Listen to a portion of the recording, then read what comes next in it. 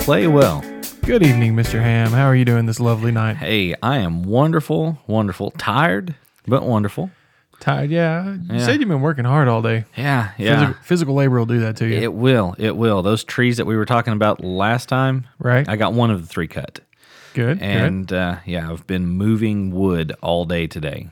It's just, it's been laborious and backbreaking, and I like lost weight. Sweated so much, but it's been nice. That's good. That's good. Yeah, it really opened up the front of the house. Oh my God! Didn't realize how much shade that little tree was giving. Oh, so it was one of the ones out in the front yard? It was one of the ones in the front. Yeah. Okay. Yep, it was indeed. So that's what I've done today. What about yourself, sir? Not much really. Sat around the house most of the day. Chores. Yeah. Sounds like a good way to stuff. spend a Saturday, right? Yeah, it was pretty nice. I did do something a little different today.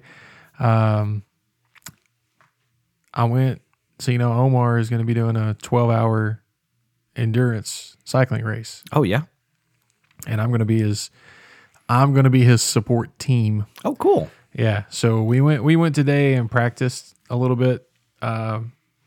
He was riding by on his bike and I was handing off the water bottles and food and stuff. Right. While he was in motion. Like we were kind of practicing like what we would be doing at the event. Okay, so what kind of food do you hand off? Is it like the gel pack things and stuff like that? Well, the way we're going to try to do it, right? So, we've got like a couple of little baggies. They look kind of like delicate bags for laundry. Oh, yeah. So about that, they're the smaller ones, and so the food, it can be really anything. But he's got some gels, he's got some bars, and then some fruit, like some bananas and stuff. Okay. And we're going to kind of mix and match.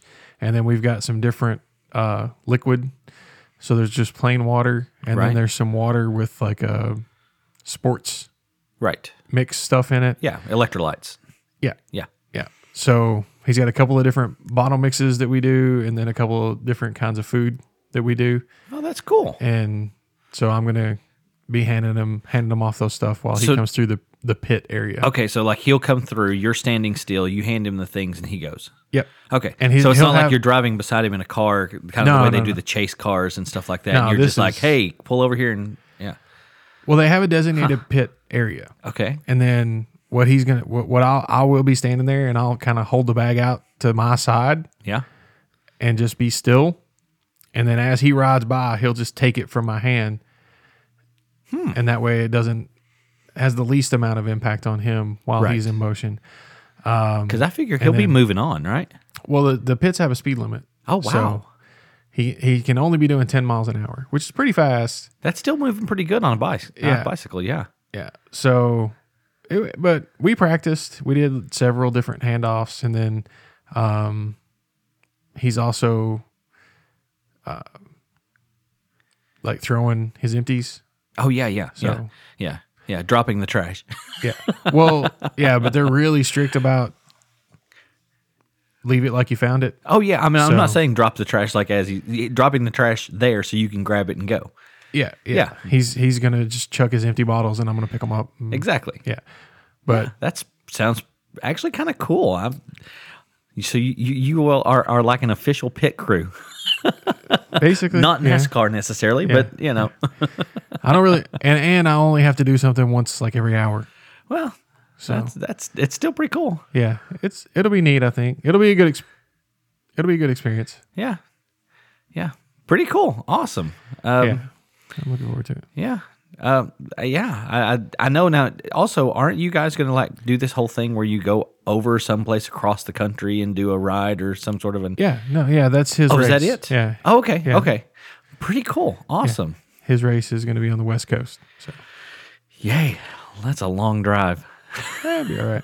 It will be. I really enjoyed that drive. So yeah, and it's what he and I both do all day, every day. So we're both kind of professional drivers. So we're both pretty laid back about it. Pretty much. Yeah. Spend a lot of time looking through a windshield.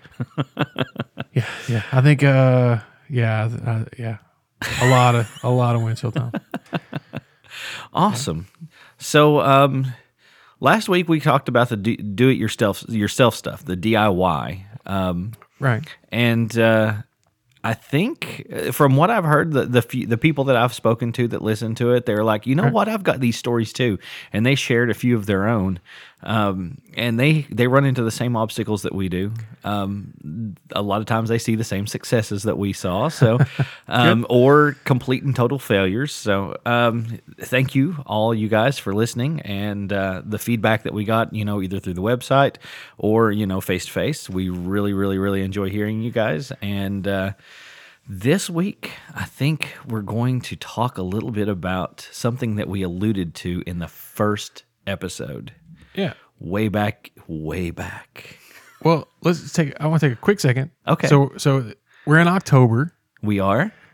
Halloween at the end of the month. Absolutely. So, and there's a lot of things that do like the month of Halloween or whatever. So we kind of thinking that, hey, let's take this Halloween month and do some weird stuff. So we're going to talk about some of these conspiracy theories tonight. And then coming up soon, we've got another... Yes, we have a special guest. Guest coming in. Yeah, Kevin from over at... Open Casket Stories. Yeah, he's going to come in and sit and talk with us on here in a couple of weeks. And we're going to do some ghost stories, legends, stuff like that around the area. And even we can go anywhere we want with that, because it's those kind of things are just fun, especially this time of year. I really, really, really get in the spooky stuff kind of mood. Yeah. So we're looking forward to these, and we hope you guys enjoy them. Awesome.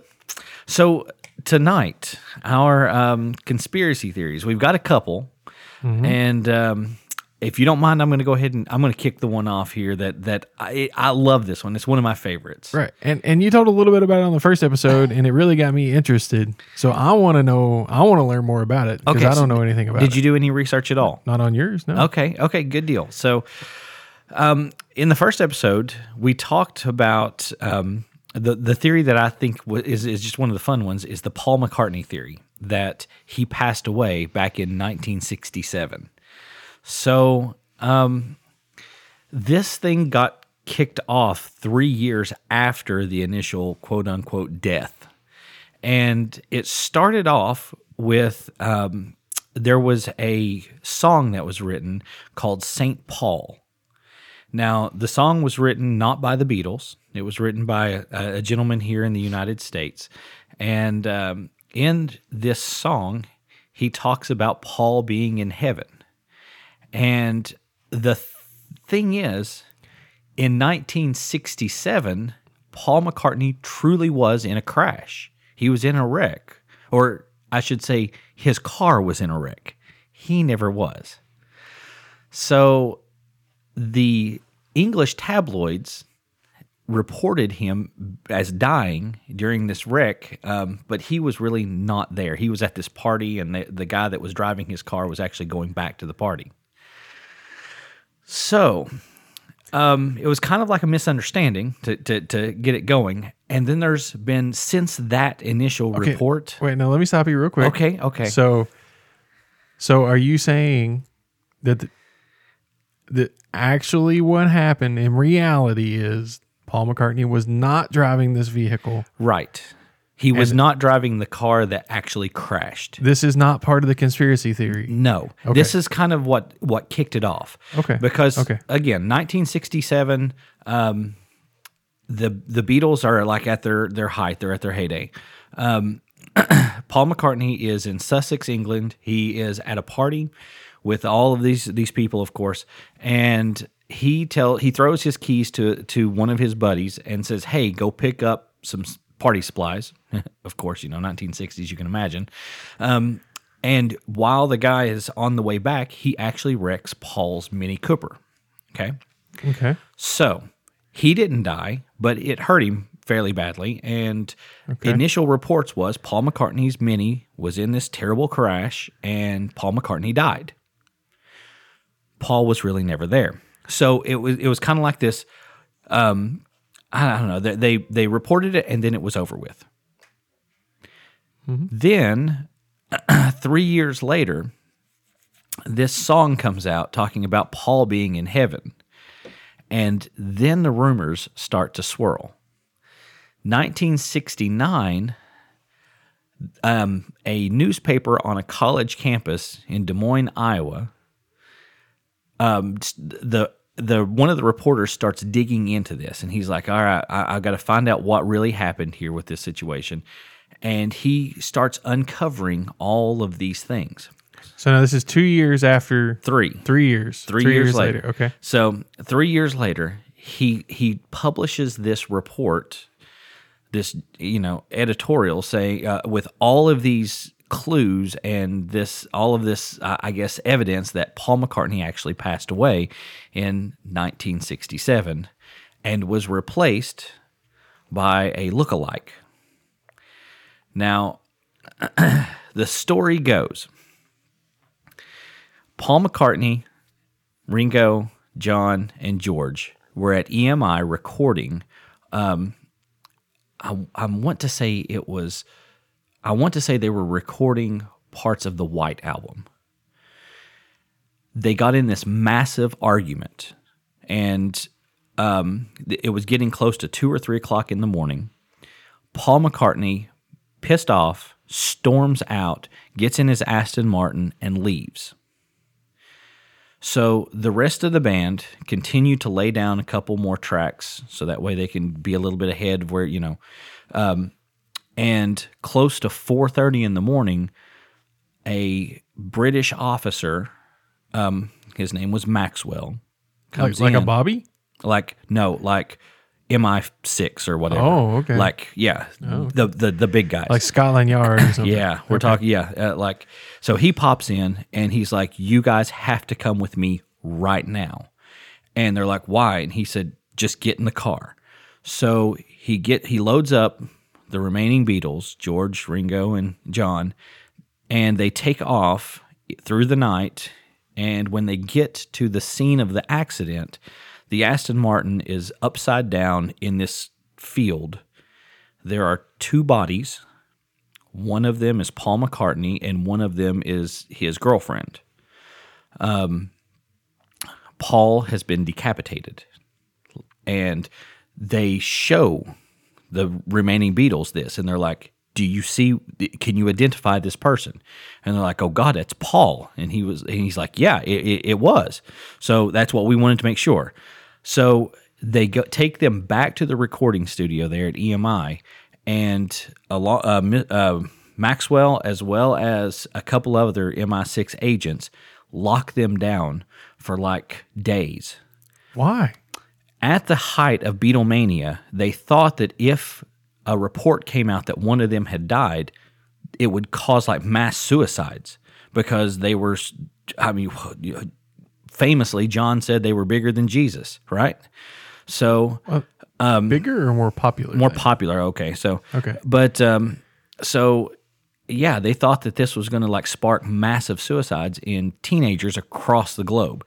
So they lock them down in this studio, and they're like, okay, how do we approach this? Do we tell the public? Do we, ease people into this? How do we do this? And it just so happened that a couple of months or 3 or 4 months before this death took place, there was a look-alike contest that was held. Do you look like a Beatle? And the winner of the Paul part of it was actually a dude he was an orphan. He didn't really have any family. So they go and they get this guy, and they're like, we can pass this guy off as Paul. Just give us some time. And so the following week, they reported that they were no longer going to tour. They were no longer going to do any kind of live performances. The only thing that they would do from that point forward was studio recordings. And it was almost a year before they were able to get the rest of the album finished, release it, and then they started work on Abbey Road and Let It Be. The only live performance after this incident takes place is the one that was on top of Apple Records' right off the edge of Abbey Road there, and they are so far away from their audience, you really couldn't tell who was there or not. And this guy is supposed to have looked a lot like Paul. So yeah. And then there's all kinds of clues that they left or supposedly have left for the fans, kind of hinting at this death without coming out and saying it. And after this whole thing, was created, okay. After this whole thing was created, MI6 basically told them, if we're going to tell this lie, you're taking it to your grave with you, because we will not be caught up in a publicity stunt. And so they supposedly, just the band and Paul's family, go to his funeral. They're alone. It's unmarked. It's a grave that's somewhere in Greece, a little island that they bought and own. And and then, like I said, and there's hundreds of clues. So, and we'll talk about a few. But isn't of the big that ones. just like a thumb in the eye to MI6 then? If they promise that they're never going to reveal this, and then they drop all these hints everywhere? Well, that was the way the Beatles went about dropping the hints. They never come straight out and say it. And even they're actually even from what I gather, they were threatened on multiple occasions by MI6 because they were starting to catch all of these little hints, and they're like, "You've got to stop this." And they're like, "Okay." And then they just get a little more sneaky about it. So, yeah. Okay, fair enough. So, and you also got to think, this is 1967 that this was supposed to have happened, roughly, and they don't break up until the early 1970s, and so they have like Sgt. Pepper's comes out, you have Magical Mystery Tour comes out, Yellow Submarine, the White Album, Abbey Road, and Let It Be, and all of these albums contain clues. And allegedly, and they call these people that are like hardcore into this. Where is it at? I can't remember exactly what they call them. They're like cluesies, I think is what they're called.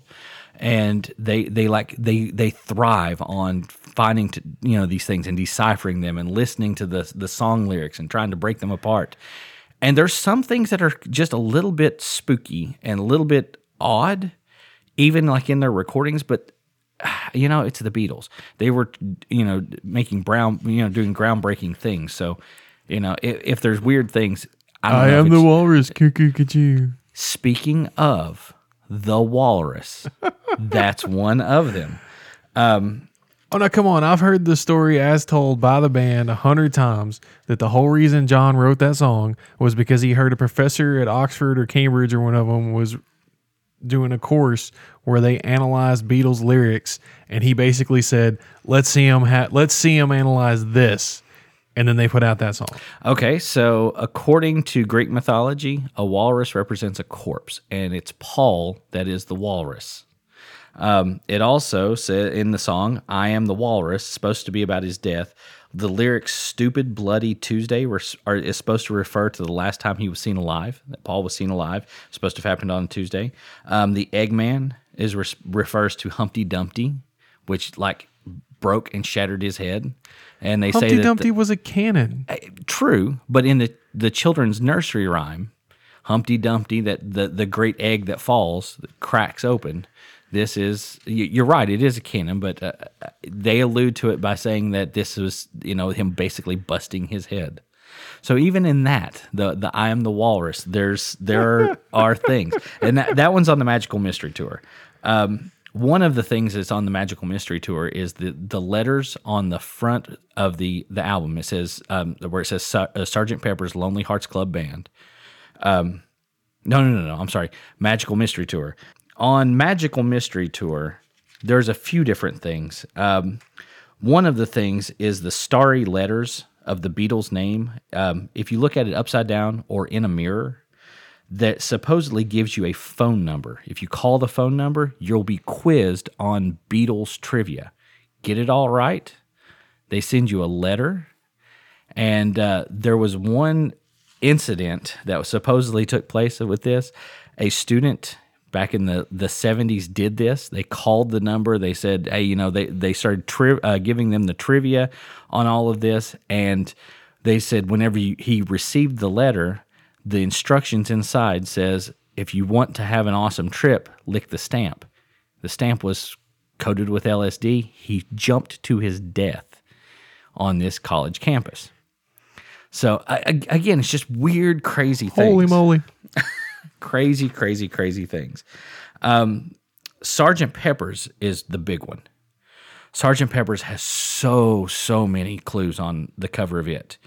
First and foremost, the whole cover is set up to look like a funeral scene. There are flowers in front of them, and then one set of the flowers is specifically made out to look like Paul's his violin bass. It's a Hofner bass. It's also set up left-handed, and it was set up left-handed. There is a doll that's on the front cover that is holding an Aston Martin, and it's like crunched. There is a hand that is raised above Paul McCartney's head on the front cover of the Sgt. Pepper's, and that is a symbol of death in a lot of different religions and different cultures, that a raised hand above you is, it's almost like, they're saying that this person is gone. Let's see, what else is on there? There's the doll itself is wearing bloody shoes. So it's a doll of Paul McCartney? No, it's just a random little doll that's holding this car, and it's just it's weird stuff there. Okay. And then the mirror on it, if you hold a mirror and bisect the cover, you get this. It's like I and then the word one and then X or IX and then he and then die. It's what it says, and it's talking about 11/9, which would have been November 9th. Was the day that he died, and this is when it was supposed to have taken place, 11/9/1967. So that's that one. And then there's, of course, Abbey Road. That's a big one. Now, that's the one where they're walking across the crosswalk? They are. Right? Okay. Yes. So I don't know anything about the Beatles at all, but I am kind of familiar with. That's like a very iconic portrait. It is. Not necessarily just an album cover. That's a really iconic picture. You see that a lot of places. Absolutely. So now, I do remember seeing something about this. So, three of them are walking kind of together, and then one of them's a little apart and on fire, right? No. Oh, wait, no. On Fire is Pink Floyd. Yeah. That's what you were here. He doesn't have shoes on. He doesn't have shoes on. Okay. And then the outfits that each one of them are wearing is significant. Where they're walking is significant. And some of the things that are in the background are significant. So the first and foremost, you have Paul McCartney. Well, we'll save Paul for last. You have George Harrison that is dressed completely in white. Okay. He is supposed to signify the priest. Then you have you have George Harrison. Then you have Ringo Starr.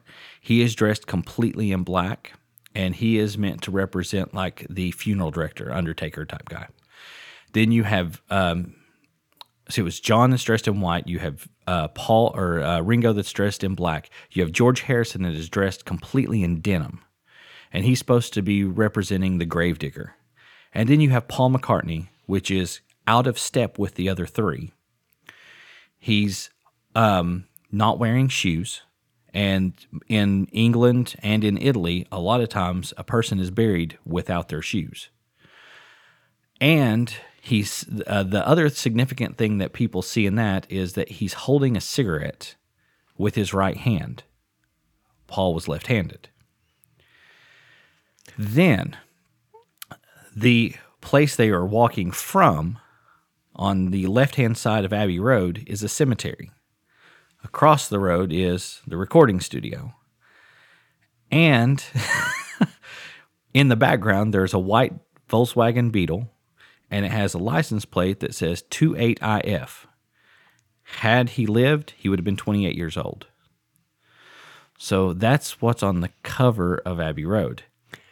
Well, now the holding his cigarette in his right hand thing. I mean, you're left-handed. I see you do lots of things with your right hand. True enough.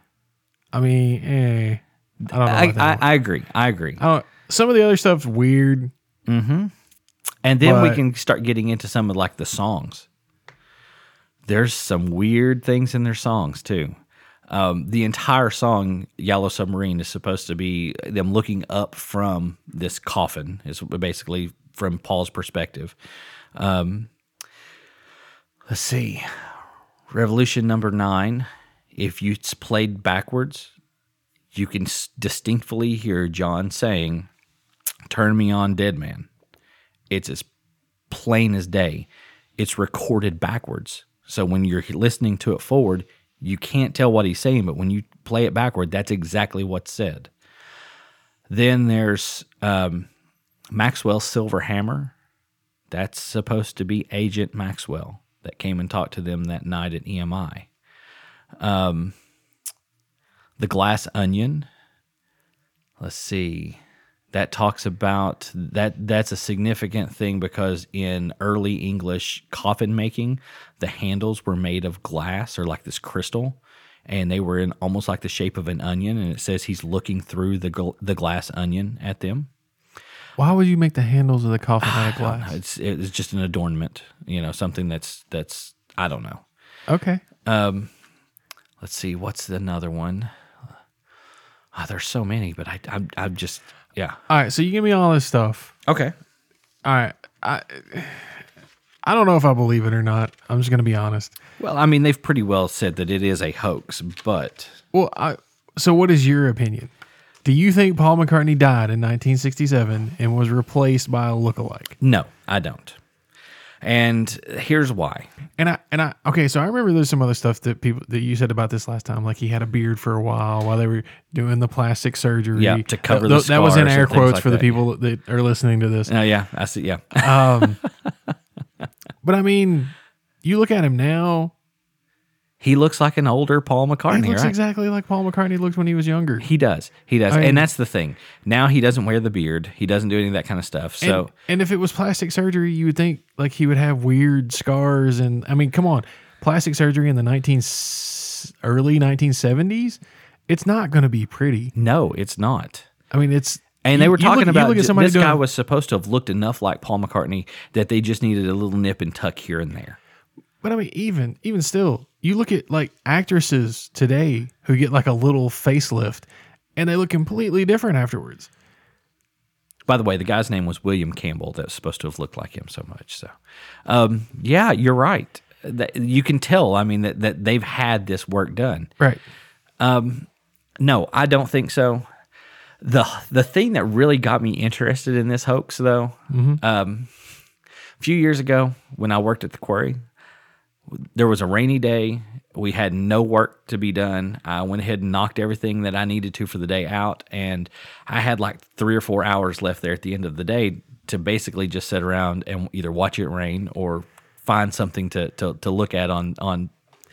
So Netflix actually had this video, this mockumentary, I guess is what you'd call it, called The Last Testament of George Harrison. And in this Last Testament of George Harrison, there was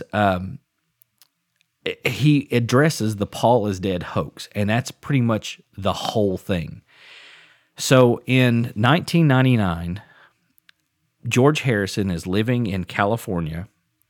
He's had a pretty successful career. This crazy dude comes in, breaks into his house, and stabs him multiple times. Now this actually happens. He was in critical condition. They thought he was not going to make it, and after they patched him back up, he told his then girlfriend, "I don't care what you find. I don't care if it's a give me a reel to reel. I don't care, a Walkman, something that records. I've got to get this off my chest. And he sits down there, or he's laying there in the hospital bed, and he starts telling this story. And it's about, okay, so whenever Paul died, we were taken out there. This is what we saw. He describes the scene. He talks about and this is Maxwell. This is George Harrison. This is after he's been stabbed numerous times in the hospital. This is like a few days afterwards. On all kinds of painkillers. He's basically saying, "This is what's happened. I've got to get this out there because I don't want to die without this, with this on my conscience." So he talks about all of this. I mean, he tells this big story. The interview is like 30 minutes, something like that, 20 to 30 minutes.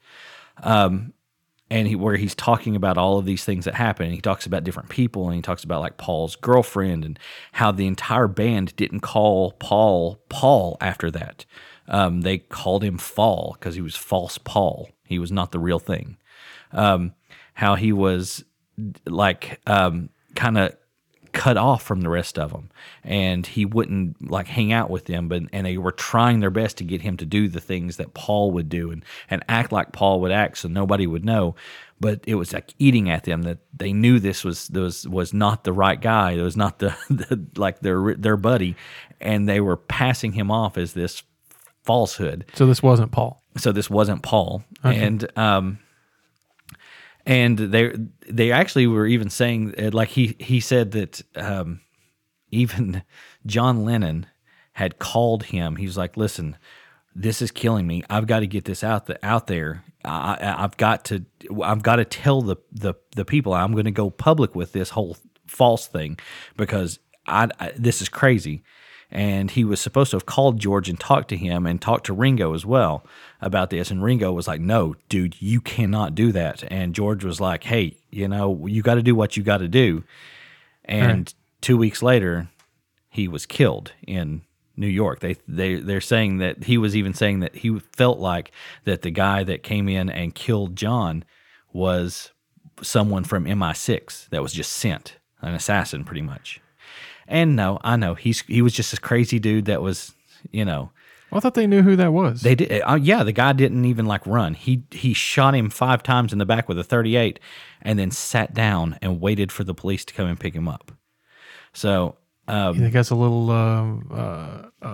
brainwashing, maybe even something Manchurian Candidate type stuff there. That's kind of what he said, and he said that he had called Ringo within like the past few days, and he was saying, "Listen, I'm going to go public. I know what happened to John, but I can't live with this, on my conscience. I've got to get this out there." And he was stabbed a few days later. So he was like, "They're coming after us now. The MI6 to keep the cover." So wait, okay, so I don't remember. The timelines on this are all weird for me. So when was he stabbed? No. 1999, you said, but yes. When was John? John was killed in 1980. John Lennon. 1980. So John Lennon was threatening to go public with this in 1980. Yep. And then he gets shot. He gets killed. And then in 1999, out of nowhere, like George Harrison basically says, "Listen, I've got to get this off my chest." Yeah, but that's after he got stabbed. No, this was before he got stabbed. He had called Ringo and said, "Listen, Ringo, okay. Ringo, you're the only other person on the planet that knows that this is the way this is. I've got to get this off my chest." And Ringo's like, "You know what happened to John?" And he was like, "Yeah, but I can't do this anymore." So then they come stab him. So they come and stab him to try to shut him up too. Did they catch Ringo that guy? is the only one basically that they have not tried to kill and be like, you can't mess with Mr. Conductor now. True enough. Now, so did they get the guy that stabbed George? I'm not sure. I really don't know. Did he just sit down on the floor after he stabbed him 4 times? No, he was supposedly like this deranged fan that that came up and was like, "Hey, I'm going to kill you because I want to be you. I want to wear your skin like Buffalo Bill does." No, I'm sorry. It puts the lotion in the basket. So yeah, no. And you asked earlier, do I think that Paul McCartney is dead? No. And there's a few reasons why. First and foremost, if you look at the way Paul McCartney plays his bass, if you really watch him play his bass, it's in sync with what it was in the 60s. He moves the same way. And even if you like try to mimic someone, your finger position, the way you hold an instrument, that's unique. It's a fingerprint. And he is consistent all the way through. So no, I don't think so. I don't think he's dead. And he sounds the same. He does. He does it. He's got that, that Paul McCartney voice. Yeah. Odd thing too. This is just a random thing. You know who owns the Beatles like entire collected like album? Well, I know who used to own it. Well, it's his estate now that owns it. Well, no, not anymore. No? Why? Paul, where did it? How did that? Paul bought it back. Oh, Paul got it back after he died. Yay, yes. Yeah, I think so. Yeah. I'm pretty sure. But yeah, Michael Jackson. Well, of all people, on the advice of Paul McCartney. Really, Paul McCartney. They were talking because they're both, famous royalty of rock, right? Pop, whatever. And they were talking one day, and Paul told him, he's like, Michael, he's like, if you really want to make a good financial investment, you need to purchase music because you can hold on to those rights and make royalties off that for the rest of your life. Right. And Michael's like, that's a great idea.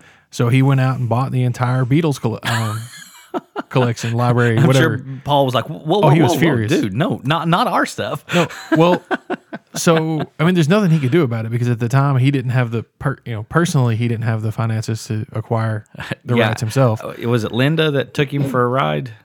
I don't know, but he didn't have the money to do it himself. But what made him mad was, just a few months after Michael acquired all the rights, he started selling off Beatles songs, licensing them for commercials and things. Use. Yeah. And Paul was furious about that. Yeah. I do recall seeing a lot of their or hearing a lot of their stuff on the radio. So, if anyone is out there wants to watch the mockumentary again, Paul McCartney really is dead. The Last Testament of George Harrison. You can get it on Netflix, and it's worth a watch for just a few minutes. If nothing else, just out of sheer entertainment. If you're a Beatles fan at all, and then there's literally hundreds of websites that talk about the death of Paul. And I'll try to throw a couple of links up to a couple of the better ones. There was one that was, I think, Snopes.com. Yeah, Snopes.com. They have a pretty extensive article about it. Well, they're famous myth debunkers. Yeah. It's a website dedicated to just debunking and that's pretty much what they do. Internet rumors and myths. But it's still a fun read. There's a couple that I was going over the last few days, and like I say, I think it's just a fun one because there's so many details to it, and if you start looking at all of the little like clues and things, it's just fun. It really, really is just fun. It's interesting. It's an interesting story for sure. I'd never heard it until you said something about it. How would you think Paul McCartney was dead? Like, who would ever? Yeah, because he's like playing music. He's going on tour. He's still alive. He's still touring. He still plays music. He's still doing stuff. Anyway. It's not him. It's an imposter. It's false Paul. It's fall. After summer, before winter. That's a good story. And I had one I wanted to talk about. And it's a little bit of a conspiracy theory. But in my opinion, what makes this one a little bit better, not better than yours, but just better than most conspiracy theories, is that it actually happened. Oh, yeah. It's verified, and the people responsible for this testified in Congress about their actions. So this one is a real deal. It was rumored for a while, and then it came out in the late 70s, early to mid 70s, all about it. And there's been a couple of movies made about it. There's been some other stuff, but it's the story of Project MK Ultra. Okay. The most recent adaptation of it was The Men Who Stare at Goats. Dude, that movie was crazy. I loved it. I love George Clooney, though. It's weird. Yeah, it's weird, but it's good. So Project MK Ultra, though, is actually a collection of several classified government research projects. So MK Ultra is actually a collection of a bunch of those. It all began in the early 1950s. At the height of the Cold War, the U.S. government was starting to fear that the Soviet, Chinese, and North Koreans were using mind control to brainwash U.S. citizens that they had POWs or what have you, and sending them back. It's like secret agents and double agents. Like, yeah, like these brainwashed dudes that might go kill John Lennon or something like that. Yeah. How about that? Isn't that crazy? So at the time in 1953, the director of the CIA was a guy named Alan Dulles. He approved the project. It was a covert collection of projects aimed to develop techniques that could be used against the Soviet bloc to control human behavior with drugs and psychological manipulation. Now, they did use some drugs, but the core of this was the psychological manipulation that they were developing, which is still, some of those techniques are in use today. Okay. Many of the tests that they conducted were done at universities or hospitals, and on rare occasions in some prisons.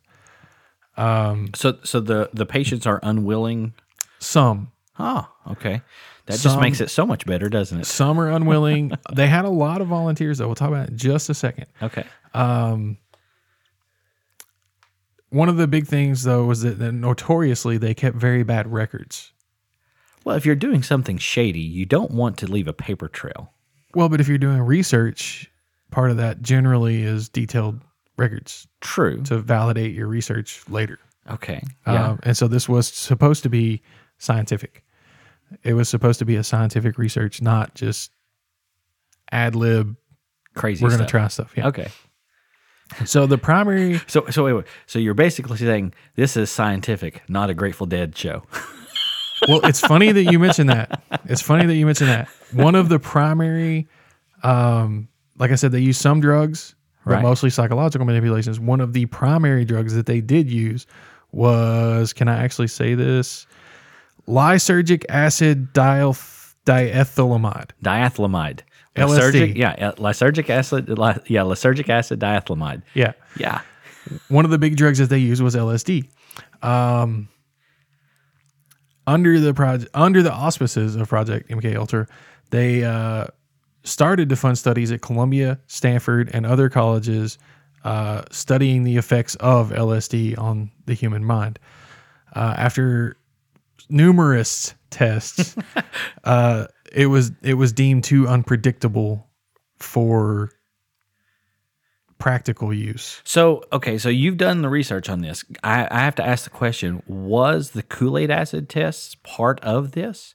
Like the Leary, Kinkese, Mary Pranksters type stuff? I'll jump into that then. We'll talk about that.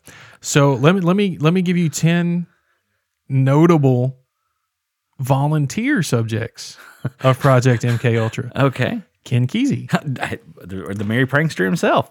The author of One Flew Over the Cuckoo's Nest and the source of the counterculture movement with LSD. Right. He was first exposed to LSD as a volunteer in Project MKUltra. How about that? He came almost accidentally to be involved in the study. One of his neighbors was a psychologist who signed up for the project but backed out at the last minute. Kesey himself was a straight-laced, outstanding athlete at the time. He'd never done any sort of drugs, never even alcohol. And at the time when he started the program, he was actually in training for the 1960 Olympics. Oh, wow. And he was on the wrestling team. How about that? As an alternate. So that was one.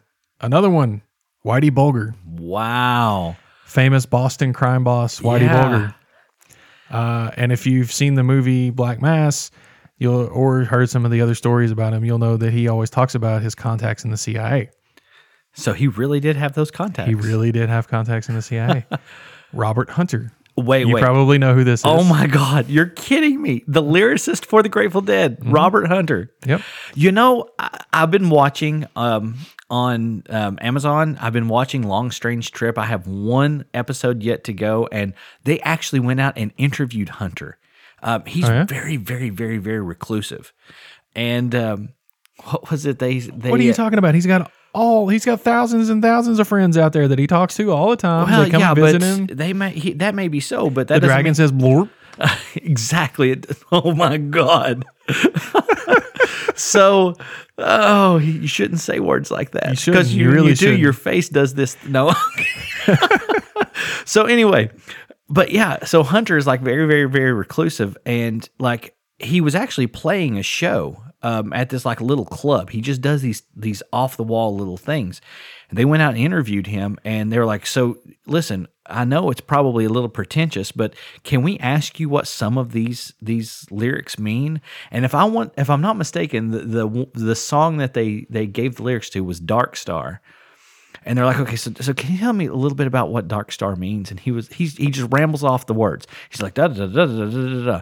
And I mean, it's pretty far out stuff. I mean, we're talking, it's right. Like, and he's like, it couldn't get any clearer than that. It's pretty well self-explanatory. That was his explanation. Period. He will not. He said, if I tell you what these things mean, it takes away some of the magic. So, no. Good answer. It is. It's a really good answer. So, anyway. So, a few more. Harold Blower, a famous tennis professional. Okay. He's not really very interesting, though. James Stanley. I don't know who that is. I don't know who that is either, but these are some of the more famous people that they list. Okay. Deputy U.S. Marshal, Marine Corps veteran Wayne Ritchie. Huh. Sounds like there was a wide array of people as well. A famous singer, Ruth Kelly. Okay. She was slipped some of her LSD unbeknownst to her. Dr. Robert Hyde. Okay. Psychiatrist, psychologist. Mm-hmm. Okay.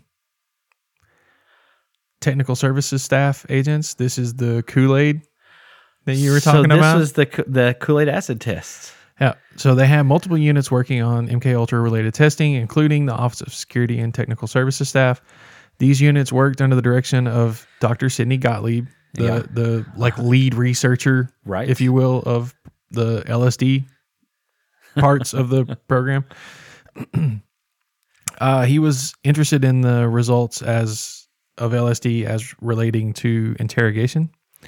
Oh, yeah. But he also believed that dosing public figures without their knowledge could serve several purposes, including being used to discredit people of power when they start just like going somewhere. You know, imagine, right? So imagine 60s. Bill Clinton. Getting slipped some and being like, "All right, guys, today we're going to go ride goats," or "Today we're going to go." Oh my gosh, people. Yeah. Well, this was the 60s, so it would have been a little more serious back then. So what? Nixon. You'd had Nixon. You'd had. Well, they started in the 50s. So yeah, you'd had Kennedy. You would have Ford. You'd had. Who's before Kennedy? It would have even been before Kennedy. U.S. history for the Eisenhower. Moon. No, Eisenhower's way. Yeah. No, that was in the 50s. Yeah. So, and then you would have had. Can you imagine Ike and tripping balls on acid? Johnson, and giving his Lady Bird. Yeah. Wow. So, yeah. So they would slip various people acid unbeknownst to them and just study what they did. Wow. And according to this website where I found some of this, the most famous person was George H. White. I don't really know. He's the head of one of the other studies that they did. So basically, they're like, "Hey, we're going to give the guy that's doing the other research some acid and see what he does." So, like I said, those were all some of the more famous people that were involved with the projects. Some volunteers, some unbeknownst. Wow. Most of the LSD stuff was ran by Dr. Sidney Gottlieb. They also ran experiments with MDMA, Yeah. ecstasy, Right. mescaline, Holy crap. heroin, This barbiturates. is backcountry you're talking about now. You can't park here. This is backcountry. We were somewhere around Methamphetamines and Barstow, psilocybin. Holy cow. So, I mean, we're talking like The heavy. The full gamut. the full Now, array. some of the tests that they did, I don't see how these people lived. There was one, because they talk about barbiturates and methamphetamines. Mm-hmm. One of the things that they would do in some of these trials was they would start IVs in each arm of one person. And in one arm, they would administer barbiturates. And when the person would start to lose consciousness, they would then inject methamphetamine directly into the other arm to bring them back up. to wake them back up. Oh, my Lord. And it was Talk about a cocktail. Yeah, but it wasn't like, 6 hours later. It was just like boom, Minutes. boom, just back and forth. Just You're right. I don't know how they did. The stress on the body, they said, was unbelievable. Some of the stuff that they put some of these people through. One of the other tests that they ran was called Operation Midnight Climax. Okay. There's a key word in the operation name there. Yeah. What they would do is the CIA would hire actual prostitutes to lure unsuspecting men back into a CIA-ran safe house, give them these drugs, have sex with them. All of this would be recorded, and then they would try to get the prostitute to get the guy to talk about personal things to see how well the drugs would affect the Were they using like the interrogation okay, so methods. I guess at that point they're probably using all the psychedelics. Yeah, they would give him. Yeah, the prostitute would bring the John back, dose him with acid, And then get him to talk. and then fuck him, Yeah. and then get him to start talking about a little pillow talk. So they were doing like multiple levels of psychological interrogation. Okay. So like that's a thing where a guy will pillow talk with a prostitute. Right. Stuff that he normally wouldn't say. Right. So that's a known because he feels quantity. that this is a safe spot. Because Right. what really is this prostitute going to be able to say to anyone else? And who would believe him if they did? Exactly. So they would not only would they have that going for them, they would have them dosed with some of these psychoactive drugs, various ones, LSD, MDMA, psilocybin, whatever. Yeah. But they would just go get random people and do this, and the people watching. The researchers, again in air quotes, they're watching this Right. sometimes would also be high on these drugs while they're conducting the investigation, if you will. Well, you need to have a control group, Yeah, control usually means in control, not on high on drugs. Most of Operation Climax was ran in San Francisco, Marion County, and New York City. Go figure. San Francisco. Yeah. Sure, it was done at the Haight-Ashbury. So, So later on in the research I was doing, the research does point out that due to the dead and the other guy, the prankster dude, King Kesey? Kesey, due to them and their involvement with this, that really is what kicked off the psychedelic drug revolution in the United States in the 60s. Yeah. Yeah. Kesey, the Merry Pranksters, But all of that. I mean, you got the bus further. Right. That, But it all came from this. This is where it all started. That's wild. It's cool that it's weird that the government would be the catalyst for something like this, but it's awesome that it was, I guess. Right. So George White, the other guy that I was talking about, the famous guy from Operation Climax, he wrote to Gottlieb, the guy that was running the LSD trials, and said, of course, I was a very minor missionary, actually a heretic, but I toiled wholeheartedly in the vineyards because it was fun. Where else could a red-blooded American boy lie, kill, and cheat, steal, deceive, rape, and pillage with the sanction and blessing of the All-Highest? Wow. Oh, my God. One of the guys that worked on this project was called Frank Olson.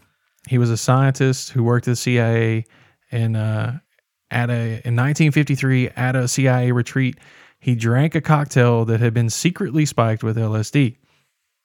A few days later, he fell to his death from the window of a New York City hotel room in an alleged suicide.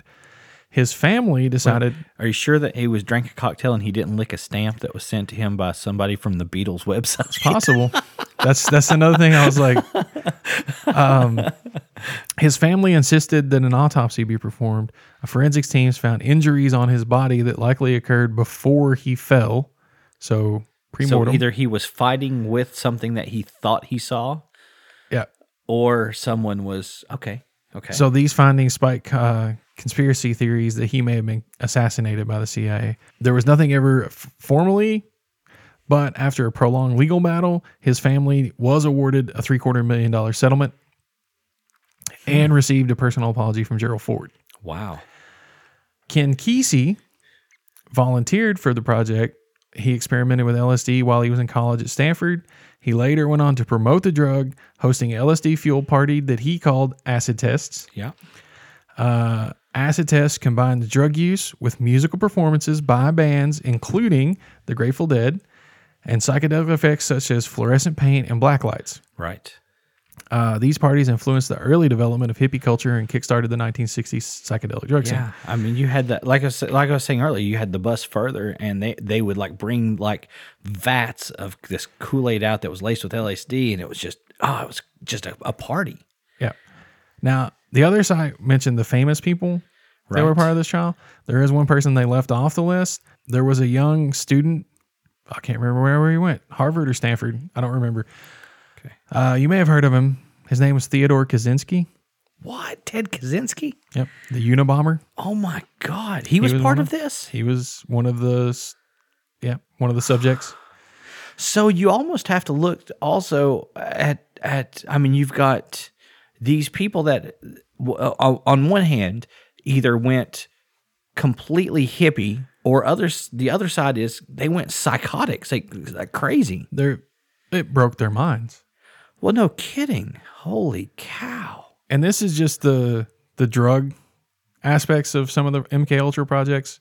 Excuse me. What finally broke it all down was in 1974, a New York Times journalist, Seymour Hersh, published a story about how the CIA conducted non-consensual drug experiments and illegal spying operations on U.S. citizens.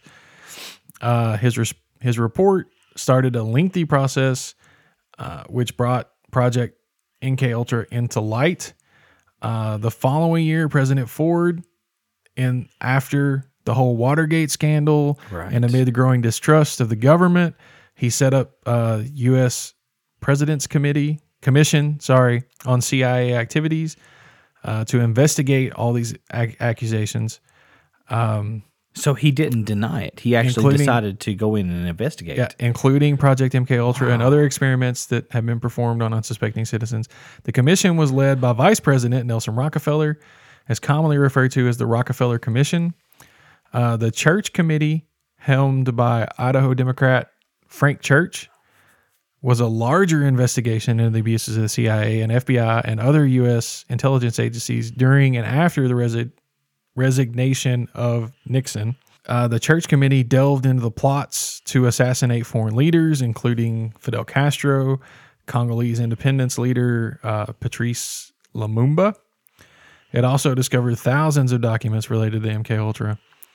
Wow. These revelations resulted in Ford's 1976 executive order on the intelligence activities that prohibited, quote, experimentation with drugs on human subjects except with informed consent in writing and witnessed by a disinterested party of each such human subject, end quote. Wow. So basically he's shut this down saying no more dosing people without them knowing it. Exactly. And they have to be informed in writing with consent by a witness. Yeah. Holy cow. And some of the other things that they were doing, this is just the crazy drug stuff. Right. Some of the other things that they were working on was remote viewing. Right. Mind control. Yeah. Telekinesis. Telepathy. Other just really weird stuff. And they would also administer drugs to these people to try to enhance their latent psychic abilities. Right. Basically, you know what it puts me in mind of, and it just so happens that I was watching this right before I came over here. What's that? Dr. Venkman with his 3 wavy lines on the little cards and administering shock therapy to them. Ghostbusters was on just before I came over here, and that scene had just played like minutes before. I don't know. Like, a couple of wavy lines. You just really aren't cut out for this, are you? I'm getting pretty tired of this. Yeah. Wow. Dude. Yeah. MK Ultra is some crazy stuff. Yeah. I think yours is better than the Paul theory. So it wasn't just focused on LSD. They were also several sub-projects. They worked involving sensory deprivation, sexual abuse, including rape, verbal abuse, other forms of psychological manipulation. They were particularly focused on eliciting, making people feel guilt. Right. Trying to get them to believe that they actually were responsible for the tortures that were being performed on them. That's broken, dude. That is some messed up stuff. They discovered that permanently altering a behavior was possible with minimal to no physical contact with the subject. Okay, so the conspiracy theory that's involved with this. Mm-hmm. So, well, for a long time, people thought this was going on. But okay, so it was kind of like one of those things that was, yeah. People would talk about it around the water cooler and be like, "Did you hear about what happened on this?" And but then they were like really not able to find any proof. Yeah, right. And then it actually came out when Ford had the investigations done. So I told Gerald you there's been he is an up and up kind of guy. For a bumbling drunk, he was a pretty good guy. So another thing, like I said, there's been several movies. One of the other popular movies that was about this kind of stuff was the movie Conspiracy Theory. I love that movie with Mel Gibson and Patrick Stewart. Yeah, and if you notice, Patrick Stewart, a lot of the stuff that he does to Mel Gibson's character isn't directly physical. Right. He gives him some psychedelic drugs and forces him to watch some things and keeps telling him, "This is your fault, Jerry." Right. It's been a long time since I've seen that movie, but dude, from what I remember, I was actually thinking about that movie the other day and was thinking, man, I really should watch that again because it was really good. So, wow. Dude, MK Ultra is some crazy stuff. Yeah. Some crazy stuff. I did watch The Men Who Stare at Goats when it came out, 4, 5, 6 years ago, 7 years ago. I don't even know how long it's been. Yeah. And dude, it was out there. It was weird, but it was good. It was good. Yeah, it's a great film. I really enjoy it. And that's one of the other things that got me on that. And there's a quote. There's a couple of quotes in there from Patrick Stewart's character. And I believe he even in the movie says that he ran one of the parts of MK Ultra. Oh, wow. That's cool. So, good reference. Yeah. So I don't know. I just thought that was weird. And to me, like I said, what made it great was just the fact that it's real. It really happened. Yeah. And they finally found the proof of it. That would be like if tomorrow Faul comes out and is like, "My name's really George whatever." My name's really William Campbell. I was born in blah, blah, blah, and Paul McCartney is buried here. Yeah, Paul McCartney's on this island over here. You go dig him up and do the DNA test. Be like, "Oh my God, it really happened." I don't know. That's just, to me, what made the other one just so bizarre was that they actually found proof. Yeah, as odd as it is and as strange as it is. Yeah, there's actually proof out there that it really was a thing. It really did happen. Yeah. So, yeah, that's pretty cool. Yeah, wow.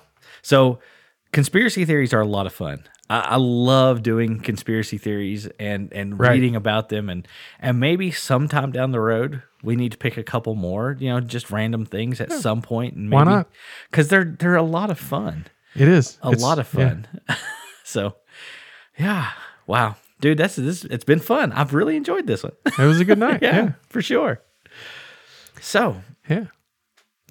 That's all I've got though for tonight. I mean, this was a pretty good bit of research. Yeah, I agree. And like I say, years ago is whenever I was looking at the Paul is dead thing, and it's something that just stuck with me. So yeah, same. I heard about Project MK Ultra, and then I saw a couple of the movies that mentioned it, and then I really wanted to know more about it, and I started reading about it, and then you find out like the Grateful Dead and King Kesey and all the Unabomber, and you're just like, holy shit, this stuff's like, wow. These are real people. Whitey Bulger, Ted Gazin. You're like, how many people did this affect? Yeah. And how many people, I mean, these are the people that we know. How many people that are still how many nobodies? Yeah, nobodies. That you've never heard people of. or people that they have still kept under wraps.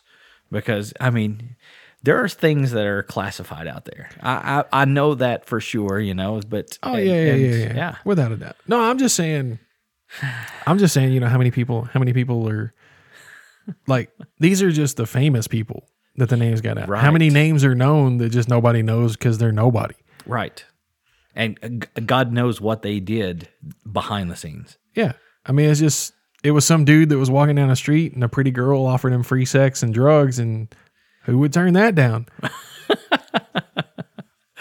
I mean, dude, and I wonder how many of these people were involved and to this day don't know it. Right, because there were a lot of non-consensual subjects. Right. They were in a room, they got a roofie, and when they woke up back at their house, they're like, what happened? Yep. And why the hell did that guy keep saying blorp? Jesus, I told him not to say it, and he just kept saying keeps it. Doing that thing every time he says that. Oh my goodness gracious! So I'll try to put up some links. I'm going to do the same. I'll put up a few for MK Ultra. Yeah, I'll put up a few of the Paul is Dead. A couple of links to those as well. And on our Facebook page, go to the comments under the post for this. The episode you're listening to right now, go to that post on Facebook, go into the comments. We'll have some links in there for you guys and gals if you want to do your own research. Right. You can look up some of these stories. Drop us a comment as well. Let us know what you think, or if there's a cool conspiracy theory that you really like, throw us a link up or let us know where we need to look for. Yeah, maybe we'll talk about that one later. Yeah, because I love diving into that stuff. So yeah, it's fun. So you can find us at Facebook.com/Two Minds Podcast. You can find us on Twitter at Two Minds Podcast. You can email us at twomindspodcast.gmail.com or you can find us on our hosting site, Podbean. That's pod, like a pod. Like a storage container, a pod. And then like a bean, you eat. Like pinto beans, bean. And our website there is twominds.podbean.com. Awesome. So give us a listen. You know what? My cup isn't empty tonight. It's full of theories and stuff. Conspiracy is what it is. Well, maybe we got to go check all those out. We will. Have a good night, sir.